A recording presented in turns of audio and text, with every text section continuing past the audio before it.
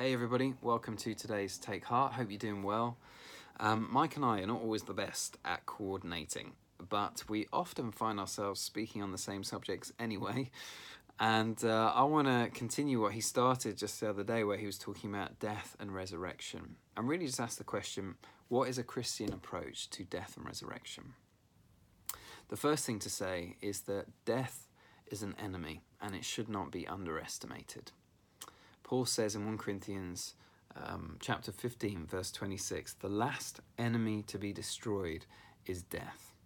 What that tells us is that the Christian view of death is that it is not a native inhabitant of our world. It's an intruder. It's an enemy. And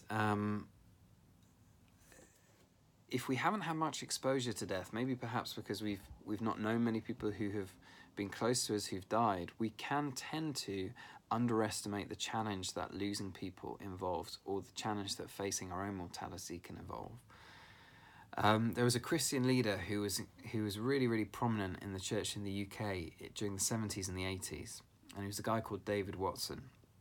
I often still listen to his talks or read his books because they're incredible and incredibly helpful. And he was diagnosed in his 50s with cancer, a battle that ultimately he ended up losing. And in his book, Fear No Evil, he writes of some of his journey, his story of wrestling with cancer and the challenges that posed for him. And here's one really honest passage from the book. The worst times for me, this is during his battle with it, were at 2 or 3 o'clock in the morning. I had preached the gospel all over the world with ringing conviction. I had told countless thousands of people that I was not afraid of death, since through Christ I had already received God's gift of eternal life. For years I had not doubted these truths at all, but now the most fundamental questions were nagging away insistently, especially in those long hours of the night. If I was soon on my way to heaven, how real was heaven? Was there anything more than a beautiful idea?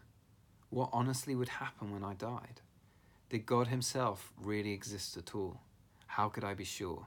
Indeed, how could I be certain of anything apart from cancer and death?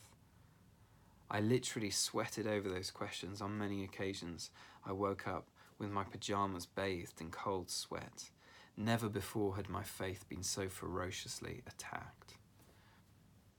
He's incredibly honest there, and I found that incredibly comforting.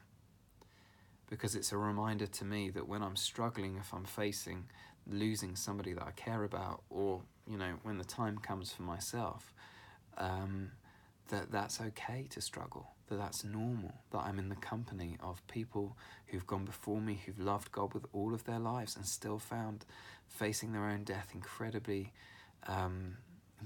challenging. I'm in the company of the psalmists who ask questions, of Job who asks questions, of Lamentations, which is full of questions. I'm in the company of people who've been following God, whether in recent years or thousands of years ago. It's okay to find it hard because death is an enemy.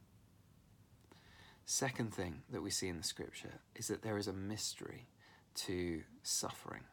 And there are answers, and we're going to come on to maybe just some of the things that can help us, but before we rush on to that, there is a mystery that has to be embraced.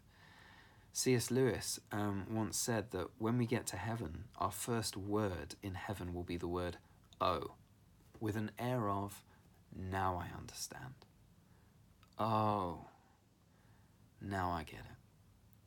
And there are some things, if you look back in hindsight, you didn't understand what God was doing in the moment, but now you do with the benefit of looking back. And yet there are other things that I'm not sure we'll ever really understand in this lifetime. And yet when we see him face to face, we will. There's an element of mystery, of not understanding always what God is up to. One of the great stories of Jesus encountering and dealing with death comes in John chapter 11 with his friend Lazarus who dies. And one of the things in the story that I've never quite understood is that when the sisters of Lazarus send word to Jesus that, the one you love is dying, he stays where he is for 2 more days. And ultimately, in the meantime, Lazarus ends up dead. Why didn't Jesus come when he was called? And there are questions, there are explanations you can use from the passage that help you wrestle with that. But really, there is still, I think, an element of mystery to it.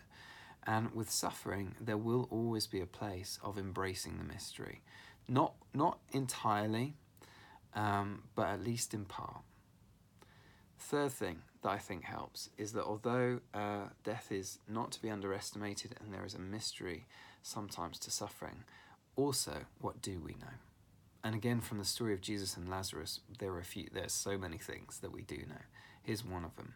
Jesus, when he returns to Bethany, he finds a situation, obviously it's pretty bleak. He walks in the middle of a funeral. Funerals in those days went on for kind of about 30 days. The first week particularly was very intense, and he wanders in halfway through the first week of the funeral and meets Martha and the other Jews who are there weeping and grieving. And what happens is we're told that Jesus is racked with emotion. He's deeply troubled by it.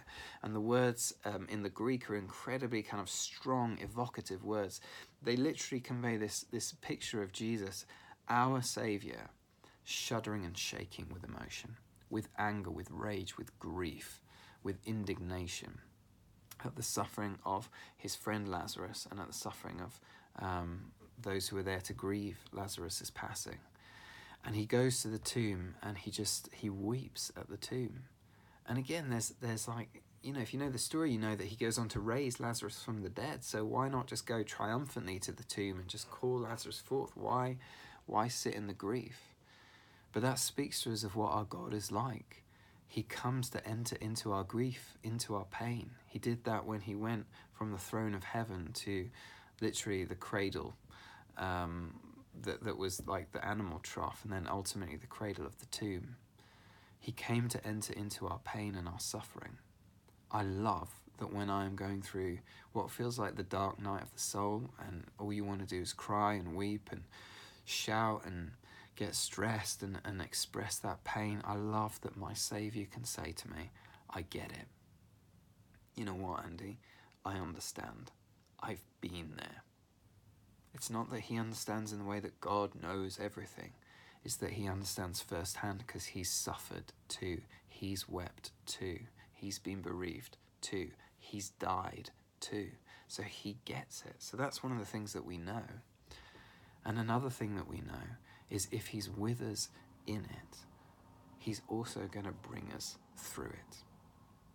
Because what happens next is a big deal.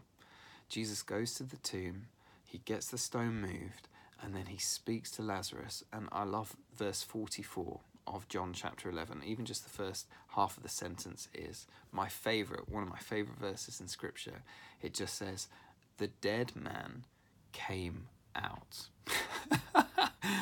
It must have been comical if you weren't like jaw on the floor, astonished. The dead man came out. Lazarus comes out still wrapped up in all the grave clothes. He must have been hopping. I don't know how he moved his feet, but the dead man came out. We believe that we will rise from the dead.